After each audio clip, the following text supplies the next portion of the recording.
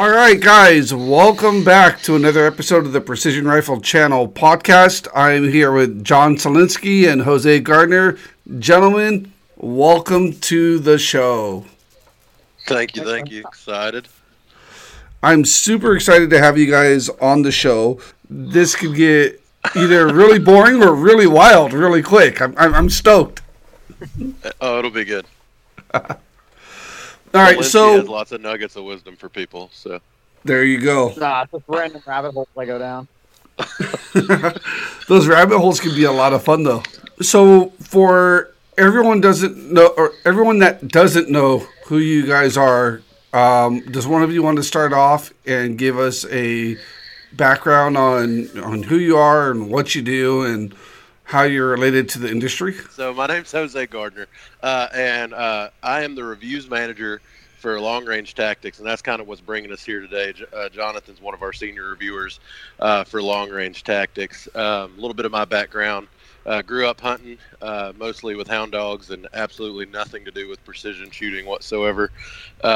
Went into the Marine Corps. Obviously shooting's a little bit important in that aspect. And then as I moved out west to the heartland of shooting, I don't care what the Oklahomans said, I picked up long-range shooting while living in Utah. So from there, started competing, started hunting, Western game, and I'm also a scientist by day, so that just lends itself to I can't stand to just leave well enough alone with my gear, and so then a little bit more interest in understanding the depths of things, and that led to reviewing, and in full circle here we go, and now I'm part of Long Range Tactics, so that's been pretty fun. But nice. Jonathan, what about you, sir? Yeah, so my name is Jonathan Selinsky. I grew up shooting a little bit, but it was more recreational shooting. Knowing what I know now, it turns out my family didn't know about or know as much about shooting as they thought they did. Then I joined the Marine Corps, just like Jose. I spent my first couple of years in the infantry, tried out for the sniper platoon, got accepted to that, went to sniper school in 2014. And then I got picked up by the Marine Corps shooting team in 2016. So I came out to Quantico for my last couple of years. Was with the shooting team out here. And then I got out in the end of September of 2019. I finished up as the head coach of the Marine Corps rifle team. And I started my own LLC for firearms instruction. I ran my first rimfire clinic here a couple of weeks ago. That went really well. And while I was on the team, and since then, I've just networked with a lot of different people that kind of led into reviews, and I got in with Cole, and Cole asked me to join with Long Range Tactics, and so I kind of jumped on board with it, and it's just been growing since. Nice. Now, I know this is an audio-based show, but if you guys could see what I'm seeing, Jonathan looks like he's in his office, and he's got all of these NRL 22 trophies stacked up behind him. So you went from professionally shooting the large centerfire stuff to going in and beating up people in 22. Kind of, yeah. So I shot a little bit initially with the Marine Corps, and then they decided they weren't going to fund it at the time. And I couldn't really afford to just jump into PRS on a single sergeant salary at the time. So a buddy of mine convinced me to go down to Frontline Defense in North Carolina to shoot one of their first 22 matches. And at the time, my buddy was running a Savage Plus 2 that he had like $600 in. I thought he was crazy. I was like, that is just a stupid amount of money to have in a no one would ever spend that much. I'm definitely never going to spend that much. And now I'm running a Voodoo with a Strike Eagle. But I just it allowed me to shoot a lot more matches than centerfire stuff. This year alone, between the Mid-Atlantic Rimfire Series, PRS, and NRL, we've got like 60 matches in 4 hours of my house.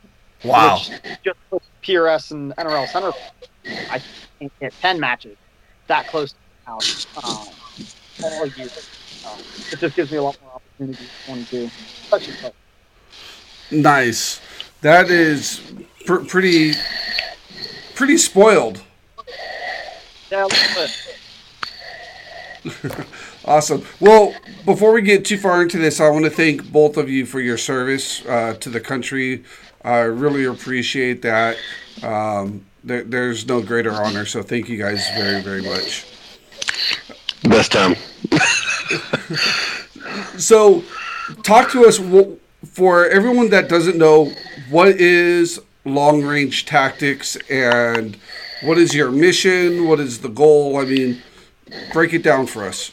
Long Range Tactics at its core is a group of, I want to say reviewers, but that's almost too narrow of a scope because I think we try to do as much how-to and just general kind of educational knowledge for really the beginner as we can. So reviewers not really quite the right word there, but for lack of a better term, that's maybe the core of what we do. And so, there's about 7 of us, 6 or 7 of us, including Cole. And we were having kind of a team meeting. We're like, what is it? What drives what we want to do? And we kind of landed on the phrase where passion meets precision, right? So what we all do a different thing. Only about half of us are what I would call more than just 1 weekend a year hunters. Some of us don't shoot any competition whatsoever.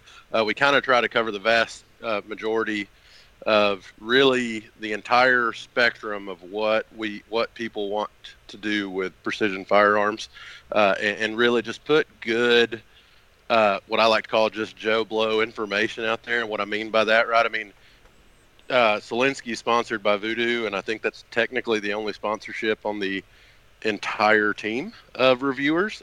We all work and pay, we might get something, a little discount here and there, but we're taking our 40-hour-a-week money and going and paying, and then we're putting out that information. LRT doesn't pay a dime to anybody. No company's ever given us a single dime for reviews, and we want to put that real information out there for the guys that also work real dang hard for that paycheck at the end of the week, and yet they want to go out and make educated decisions about how they get into this sport. Because I think really at the core of what we all believe is that we all care about the Second Amendment, and we all care especially about guys that want to do that in a very precise manner, and I think that's really kind of what drives we want to do. So we got a Facebook page, a YouTube channel, a website, and all 3 of those are dedicated, and actually a Facebook group which is just blossoming with people looking for information. And all of that, at the heart of everything we do, is just putting good information out there, not hearsay. We all know our lanes. Solinsky doesn't go out there and answer somebody's question about an 800-yard elk gun, and Justin doesn't go and tell people how to build a PRS rifle, right? And we all stay in our lane, and we just want to put that information out there for people and kind of help grow, not just the sport, because it's not about competitions, help grow the love for precision firearms in whatever manner we can. So, like I said, our saying is where passion meets precision, and that's really that's kind of what drives us. So that's an awesome tagline. I love that. And it's also about like getting away from some of the buzzwords that we see in all the forums and all the chats, right?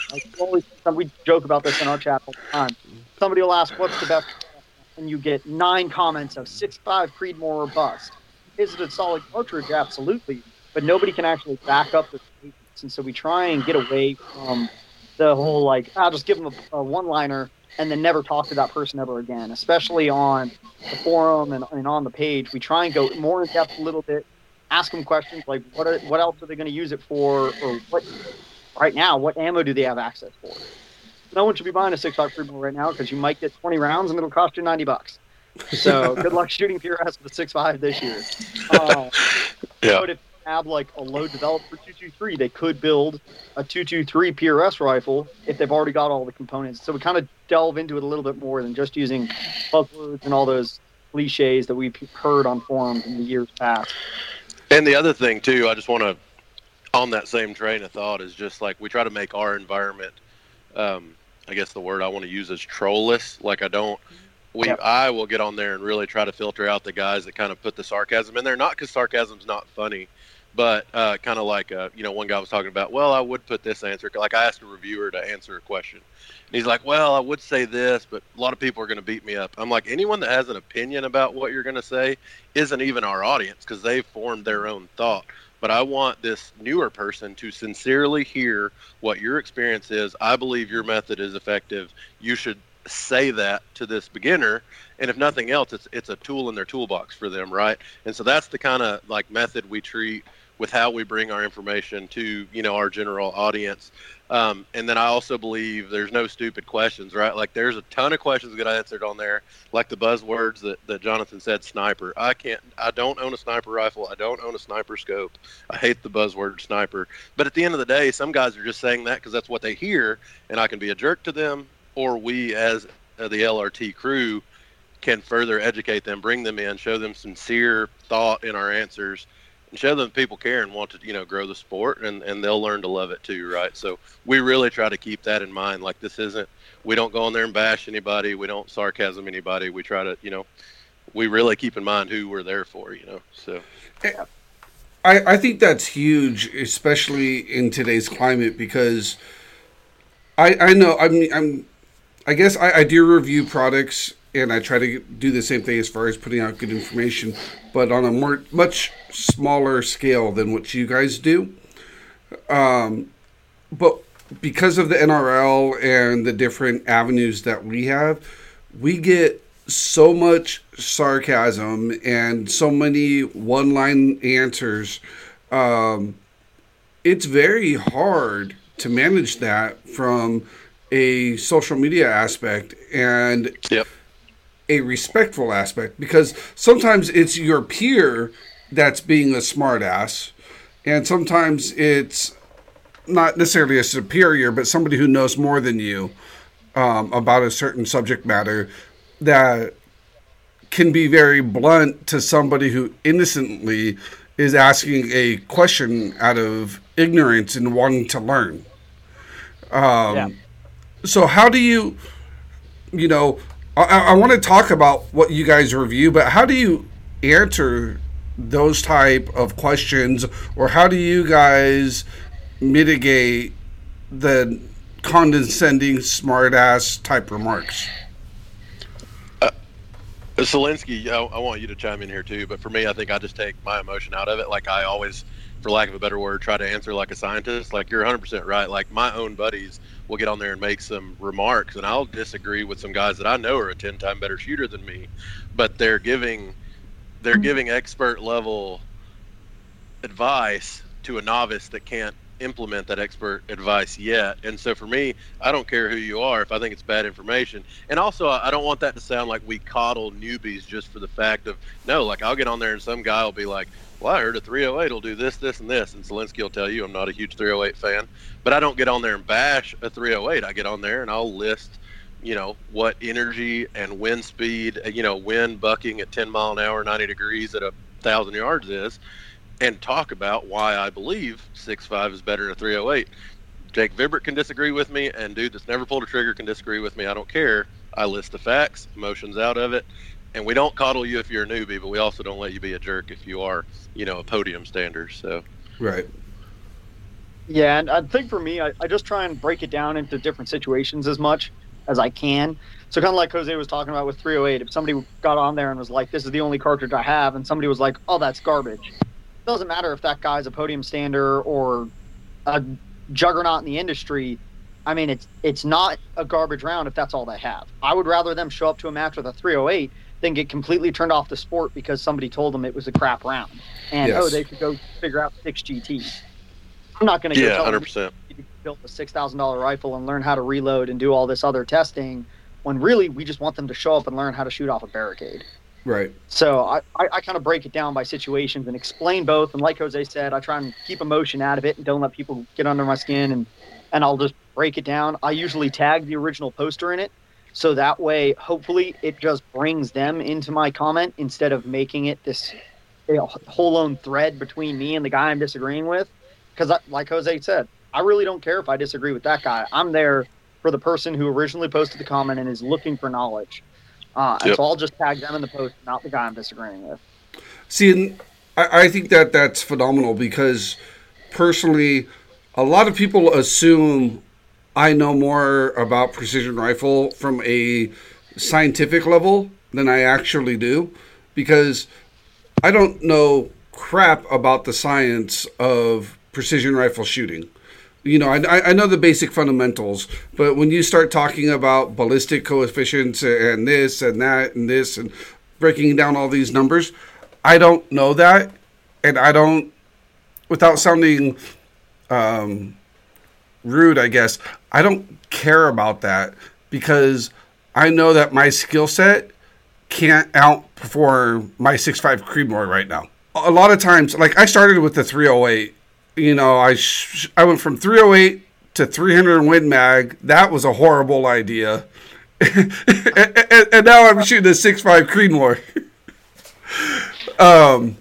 But the thing is I always do my best to my abilities and then be able to learn from there. And a lot of times, I find that people are chasing that gear when it's not necessarily warranted by their skill level. Does that make sense? Absolutely. And so actually both of us have written articles kind of going into that are on LRT. So I wrote one that was talking about, is chasing quarter-minute precision worth it? Or quarter-minute accuracy worth it, right? And essentially what I did in the article was break down what it takes to get a rifle from a half minute of angle to a quarter minute of angle, and is that the best use of your time and money? And essentially the answer comes down to no, because nobody can call wind accurately enough. And I literally mean this by no one. Like, people can disagree with me all they want. Nobody can call wind to within a half mile an hour for the entire length of a 1,000-yard shot. No one can do it. No. They say they can, they're full of crap. Right. Nobody can do it. And unless you can do that, the quarter minute of angle gun is wasted. Great if you're shooting at 100 yards and you're not dealing with wind, but 1,000 yards, your biggest margin of error is going to be your wind call. And so it doesn't matter that your elevation's perfect, your windage is still going to be off by enough that half minute of angle gun is just as effective, because we're not shooting at quarter minute of angle targets. And so there is a lot of that where people chase it and they're chasing, oh, well, this BC is a 10th% or 15th% better. And so they're going to completely redo all their load development or get a new cartridge or whatever, when really they just need to go practice wind calling, because they're going to build all that work into it and they're going to miss just as many shots because they didn't practice the wind. Right. And that's one of the reasons why I love 22, because you don't have that whole section of ballistics doesn't even exist. You're shooting a freaking bullet with the projectile efficiency of a school bus. Like, it is what it is. Right. And then Jose's written an article on chasing gear, kind of going into that same thing. Yeah, that was, like you said, I guess the term that I learned when I first got into this is I have a gun that will outshoot me. And that's always the goal, right? And when sometimes you're $1,000 shooter and sometimes you are an $8,000 shooter. But I'm never going to tell anyone not to buy an $8,000 rifle, because you work hard for your money. And if you want to buy an $8,000 rifle, that's 100% your prerogative and can't nobody say a thing about it. But do you need the $8,000 rifle? Until you're a $7,000 shooter, you don't need the $8,000 rifle. And so, I wrote an article basically stating, like, your gear is not going to move you, like a new piece of gear isn't going to move you up the line. You can buy whatever you want. Like, I change calibers just because I want to see what's out there. Heck, I've reviewed rifles and spent $300 on ammo and match fees to review a rifle I knew I wasn't going to buy because I just wanted to see what the heck the rifle would do, and that's my mentality. But you can be a gear chaser, or you can spend a lot of time getting really good with one bag. They both take a lot of time, but one of those methods was a lot more efficient, making you a better shooter. Right. So. Well, and that's the thing is, when you have so much gear and you're trying to buy the latest and greatest, you're never really mastering what you already have, right? So yeah, that's an issue. So yeah, when you guys are reviewing a product, whether it's a full rifle build or a scope, what are the parameters that you guys are looking at? Is there like a formula, or is it a little bit different for everything? I mean, when I do a review, because I don't do scientific type reviews, because again, I'm not a scientist. I talk about, weathering. I talk about things that matter to me when I use it, based upon my skill set. So it's very opinionated about a product when I do a review, where you guys have said, it's very factual. So how do you do a factual review but still kind of, you still have to have some kind of personal thought or input about it. Well, for me, I do research and development for a CPG company, a consumer packaged good company, and to me that kind of like what I do day in, day out really plays into that, because when I get let's say I get a scope in, right? Well, the scope may not be a $3,500 zero compromise, right? It may be, recently that Burris RT25, and first thing I do is I put myself try to put myself in the shoes of the person that developed that product. And what I mean by that is I'm not going to go compare it against a Kahles 624, because that's not the purpose of that scope. Like, why did the developer develop the scope, and who is the consumer for? And I'm not going to bash it for having mediocre glass when it's a $600 scope, right? Like, people are like, oh, those turrets suck. Well, do you know what it takes? You know what kind of engineering and metal quality and everything that it takes to make, a perfect feeling turret or make a 90% feeling turret, right? So for me, it's really putting myself in two shoes, the developer and, more importantly, the consumer it's going to. And I try to think about, because, right, if I'm the guy that has 4 tangent thetas, I'm not even going to watch a review on an RT25. I, as Jose Gardner, am not worried about talking to Mr. I own 4 tangents. I'm worried about talking to the guy who shoots one PRS match a month, or one, positional match a month, and also wants to get his kid into it, and he can't afford a second nice scope, but that kid can run that RT25. That's who I'm talking to. And so, I still am I try to be objective in any of my evaluations, glass, turret feel, what have you.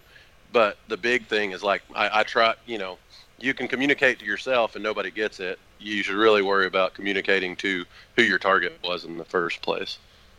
Yeah.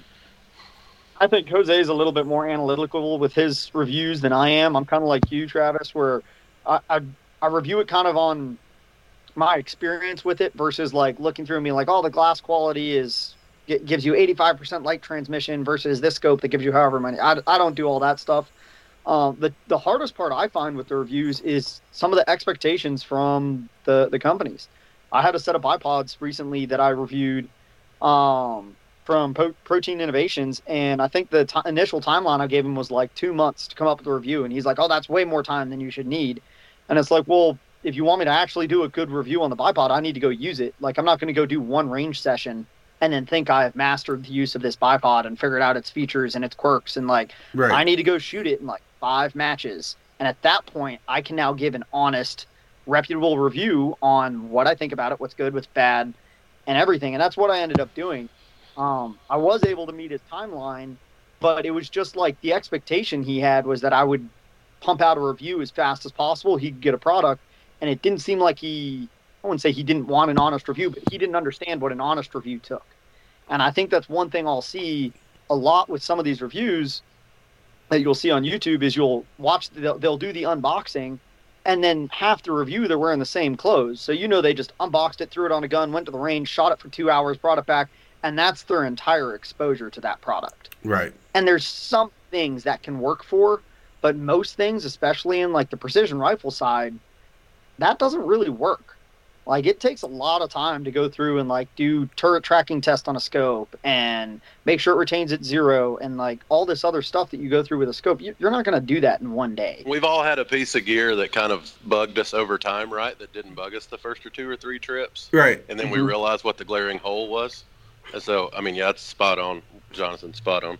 I was going to say, most of the gear that we use in the precision rifle game, it takes a while for it to break in. And until it truly breaks in, you're not going to know what the performance aspect of that is. And you'll find companies that have a product out there for 6 months, and then all of a sudden there's a recall on it. And that recall's because, well, enough people finally broke in that gear to substantiate a recall because of a known problem. But straight out of the box, everything's nice and tight and lubed up or whatever, and it should work perfect. Otherwise, it shouldn't leave the factory. But there's, if way back when I used to do tactical reviews like ARs and, personal defense weapons, handguns, things of that nature. And those were a lot easier items to review because you weren't worried about precision. You were worried about accuracy and performance, right? Accuracy is you hit that A zone 10 times out of 10, it's accurate. You're good, right? But precision is you being able to replicate the exact situation multiple times. And that's a lot harder to do in a review to give a honest assessment of that product. Absolutely.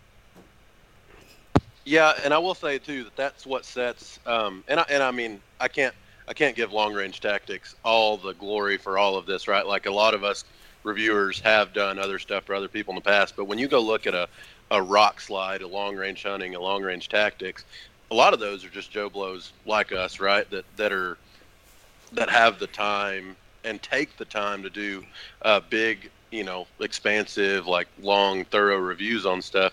Because if you go read, I'm just going to throw a name out there, right? Like go read a Field and Stream review on a new rifle. A lot of times the reviewer straight up says, I got this rifle in, I was provided 40 rounds with it.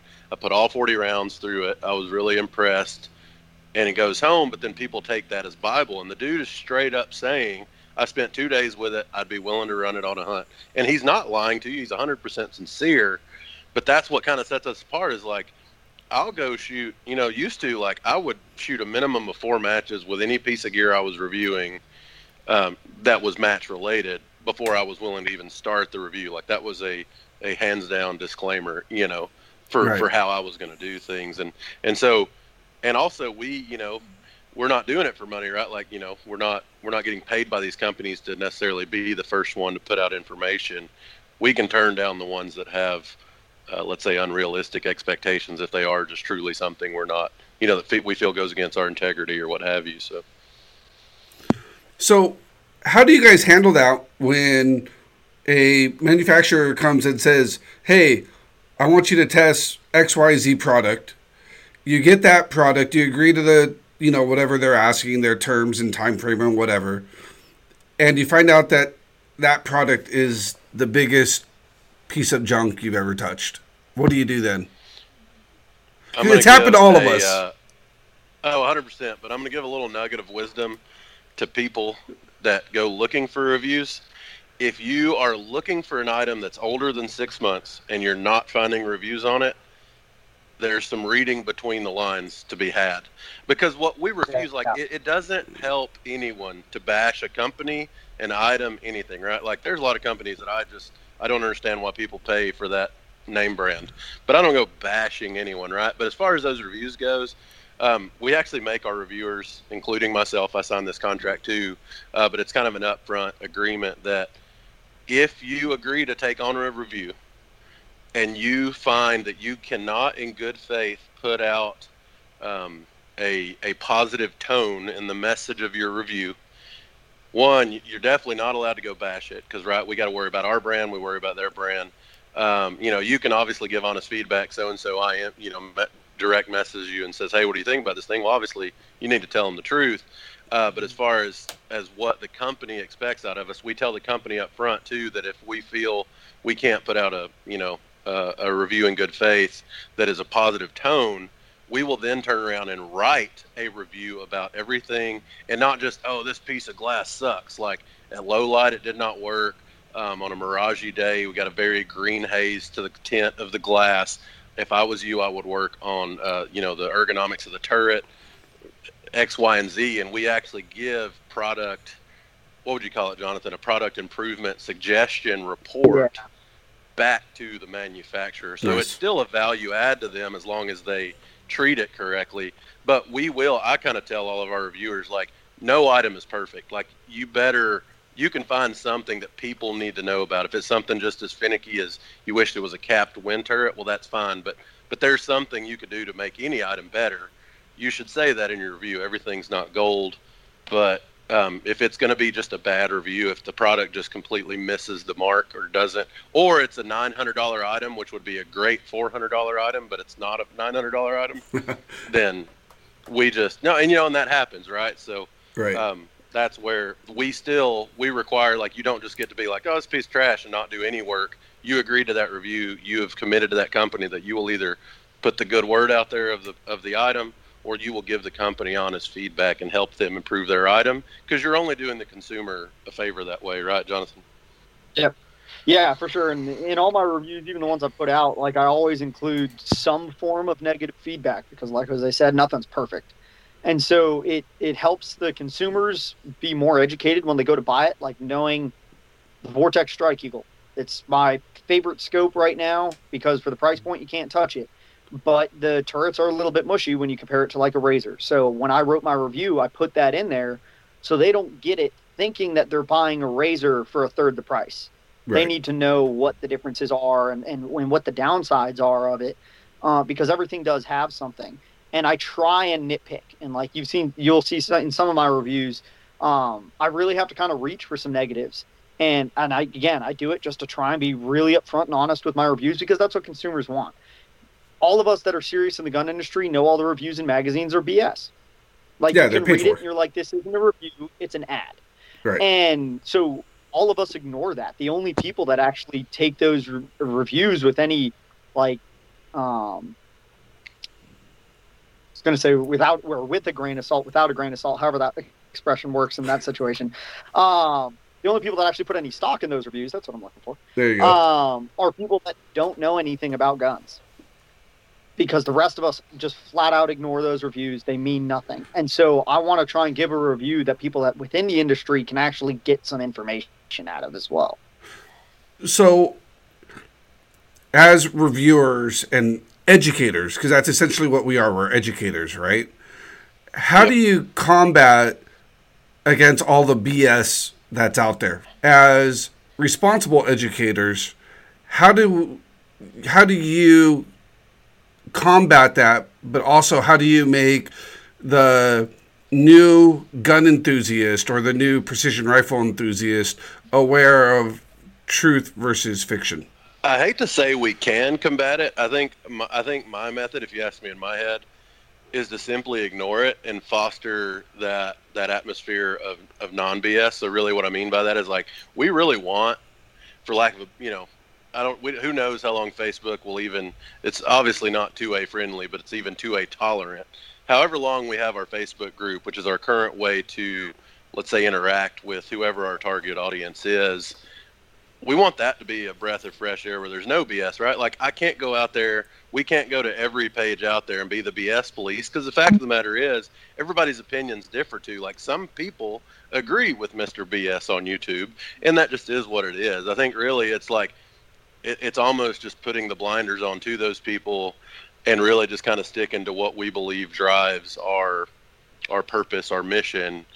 And then also, when you come into, long range tactics, hopefully, fingers crossed, I'm trying to bug Cole here, maybe get some level of a forum or some level of interaction on our website. But regardless, however you interact with long range tactics, Instagram, Facebook, YouTube, we just want that to feel like a no pressure, kind of like that bubble, the BS bubble, if you want to call it that. So, yeah, social media is tough. I firsthand experience, 15 plus years, I had my Facebook account, and not even a month ago, they completely deleted my account. No warning, no nothing. And they just said that I went against their community standards, but didn't tell me why. And they would absolutely not consider reinstating my page with no reason. And I was like, wow. So, Cole, get a forum up on the LRT site, bro. I think Frank Galley and Sniper's Hide are like in the perfect position for when Facebook collapses for the 2A community. Facebook and social media is a great platform right now, but you guys, if you can join good, educational, responsible forums like on LRT, NRL, Sniper's Hide, do that, because that's going to be the strongest backbone of communication that we're going to have in the coming future. So, Cole, get to work. Stop redecorating your house. Your backyard looks dope.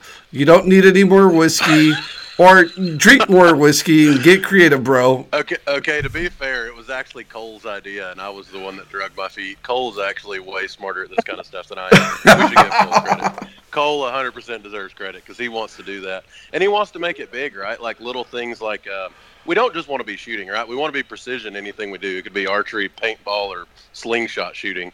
But he's wanting to add different things like a cooking side, right? Because like I work in the meat industry.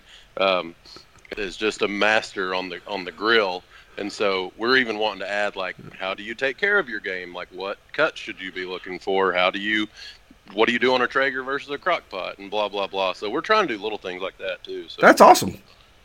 That's awesome. So I personal experience. I was lucky to just harvest my first elk in Utah, and since then, my wife has been learning so many different recipes from the internet on how to cook elk and different cuts of elk. That's great, man. I think a lot of people in the firearms industry are also foodies. They love great recipes, great cooking, skills and tips and tricks. Right now, I know things change all the time, and virtual SHOT Show just took place. But right now, we're gonna role play here. I'm Joe Q, brand new shooter, and I'm coming to you guys, and I'm saying, based off the reviews that you guys have done, what scope would you guys recommend to me where I want to be under $2,000? I'm going to do a little bit of precision, a little bit of hunting, but something that's a little bit more all around. And I'm going to be shooting a 6.5 Creedmoor because that's the most popular round out right now. What would you guys recommend for somebody of that nature? John, you want first or second? I'll go second. Okay. So my method is honestly, when I answer those kinds of questions, I always try to top somebody's budget out. And the only reason I say that is because God knows how many pieces of precision rifle gear I've ever sold at a loss, and I probably would have done less buying and selling had I bought the nicer stuff to begin with and realized what I wanted. So that's how I'm prefacing this answer. And I have my personal thought, and then I have the thought that's probably a little bit more popular. But for sub $2,000, I would go with the Burris XTR3. And the only reason I say that is, right, we know there's that tier of glass that's kind of the $500 to $1,400-ish, the XTR2, the PST Gen 2, the Night Force SHV. Those are all very comparable, let's say, glass qualities and various features. And then you step up into the Collis 624i, the Razor Gen 2, maybe like a lower-end ATAC-R. And then you step up into that next level, right? Your Schmidt and Benders and your Zero Compromise and your ATAC R735 and your 525s, right? So we're talking about that $1,500 to $2,500 level. I just think the Burris, I have 8 of them, and no, I'm not sponsored by Burris, is as good a glass. I got rid of an ATAC-R and a Collis to go to my Burrises because I could afford to go to 8 of the exact same scope on my hunting and match guns. Glass is great. The turret is idiot proof. I've broken turrets on USOs, Collises. I thought I broke turrets on an ATAC-R. There was another issue that happened. But the turrets the turret Zero Stop is idiot proof on a Burris. They're obviously sponsored the NRL, great company there. But the glass is up there with all of those. And dang, I saw Natchez had the 5 to 30 for like $13.49 on sale the other day, which is just phenomenal. That's a bargain. I use the same scope on my Voodoo that I use on the gun that I shot the Night Force CLR match 2 years in a row with, So, it's just such and I shot every game animal I had this year with either a 318 or 5 to 30 XTR3. So that's my personal answer. It's not as popular. Vortex did a big thing when they took their Razor Gen 2 to the MSRP at $2,000 or less, and you absolutely I'm not a big fan of just the chunkiness of a Razor Gen 2, and I personally hate the pick up, push down, Zero Stop, but a lot of people love it. But for $2,000, you also can't go wrong with the Razor Gen 2. It's proven. There's a reason everybody loves them, right? So, right. Yeah, so for me, I usually try to delve a little bit deeper when somebody asks questions like that on like what they're going to use it for. I don't typically try and max out somebody's budget. I try and get them the best scope they can that's within their budget. So if their budget's higher than they need, I don't try and usually max it out. The main reason and the other thing I ask is, do they rate the discounts? Because that's one thing that I've come across so many people that buy scopes and they don't realize they rate 40% off with Burris, or not Burris. No, Burris does 40% off for Milio too, right? They have an expert voice. They don't. It's not necessarily strictly 40% off, but they are on expert voice, which is that mill. Yeah, the mill site. Yeah. Vortex does their 40% off. Bushnell does, I think, 40% off. And so there's some of the companies do like these huge discounts where they can get that next level scope that they thought was out of their budget, and now it's under their budget.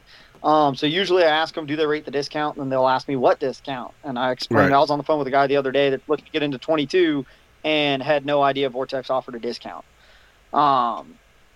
So that's usually my first question. And then after that, figure out exactly what they're going to use it for. So if it's hunting and PRS, I'll probably lean a little bit towards the higher end glass because they're using it for PRS. But if they're just using it for hunting, even if it's what they would call long range hunting, anything 800 and in, you don't need top tier glass unless they plan on hunting low light, which would be the next thing.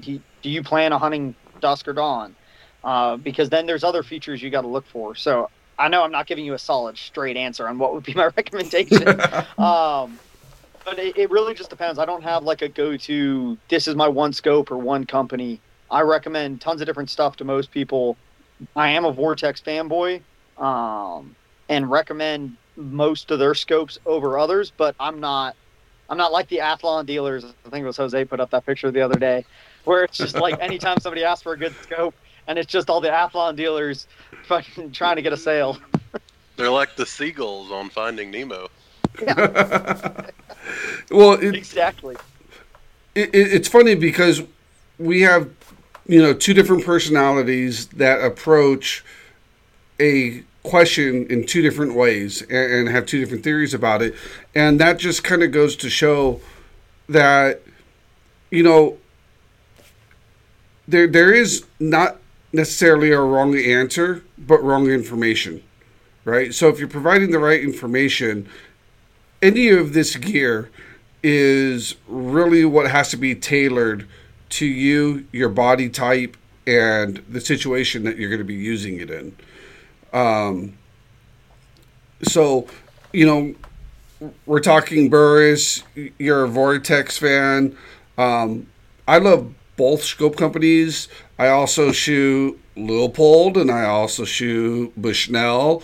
It's funny because, and this might be a downfall for me, but I kind of switch between different companies depending on what I'm using it for, because I don't think there's one company that provides a end-all solution to every situation that I'm going to be in with a precision rifle.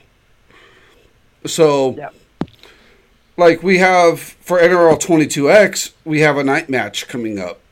Well, the last time I shot a night match, I used a US Optics because it was one of the only scopes that I had with an illuminated reticle. If I went and shot another night match, I would either be going back to my old USO or I'd have to find new glass, but looking specifically for that reticle that illuminates, right? Yeah. So, and I think that's also go ahead, sorry. No, please. Well, I was just going to say that's the beauty of LRT, too, is the other thing is, you'll have, there's certain sites or magazines or what have you, you can tell there's a couple brands they're partial to. We have as many arguments, or not even arguments, we just poke fun at each other in our own little reviewer thread about the brands we like, right? I mean, I can think of one guy that's a huge Night Force guy. I can think of one guy that's a huge Leupold guy. I can think guys that make fun of me for running Skypod, and some of them are just shooting old Harris's and everything in between. But I think this beauty is not only do we not try to let's say handcuff our reviewers to certain brands, we don't care what they run because we are really trying to broaden the scope of who we reach. So, if somebody gets on our group and asks about a brand, well, if we're all running Night Forces, what good are we going to do when people ask about scopes?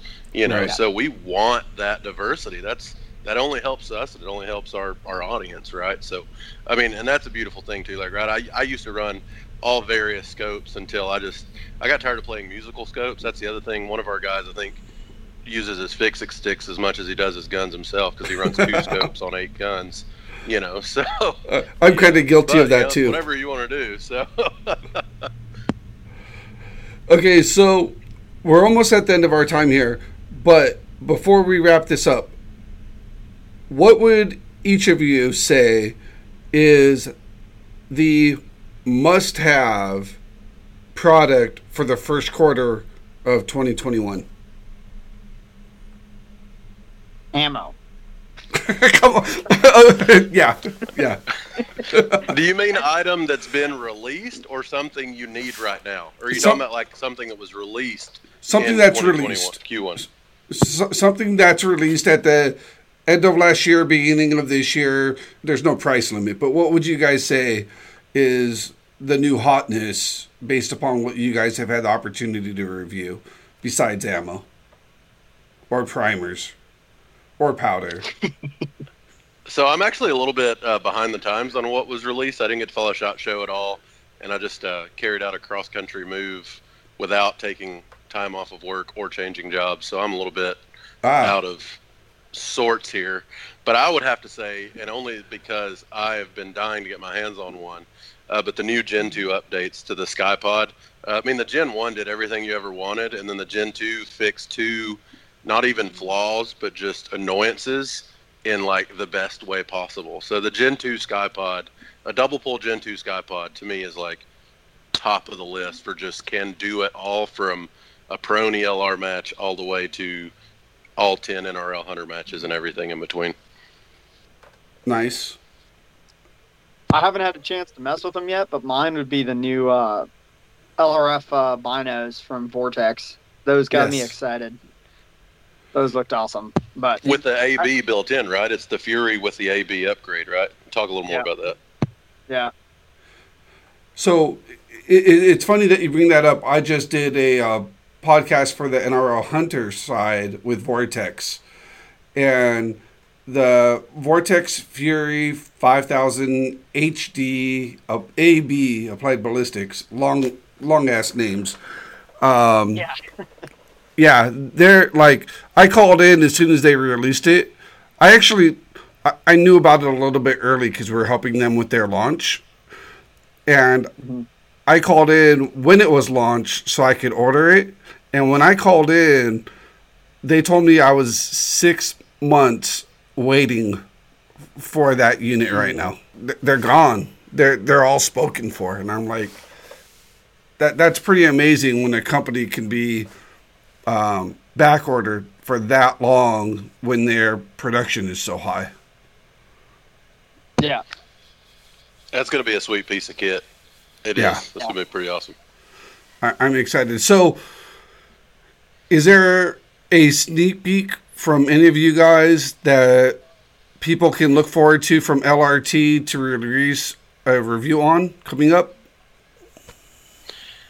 I would say for my end, I just wrapped up a review on that Kelbley Coda, which is the production rifle from Kelbley, and they just dropped it by $1,000 without changing any features. So it's now $24.99 MSRP, which is just absolutely silly, especially, and the reason I say this is because we just mentioned NRL Hunter. The thing was like made me giggle with how accurate it was with factory ammo, just out of the box. And especially for the NRL Hunter class. I mean, the thing weighs like 7.5 pounds, has a 2-pound trigger and a gray bow stock, and comes with a muzzle brake. So if you want to talk about getting like your open light class, would be an absolute silly gun to shoot those with. So that's one that's one that I'm about to be releasing. So nice. I can't wait to see that. And I don't have anything in the pipe right now, but I should be getting in. I think it's the Vortex tripods, so that should be coming here in hopefully a couple of months. Awesome. Great things to look forward to. Gentlemen, I can't believe an hour is up already. I mean, I felt like I just got on the phone with you guys. It's so fast.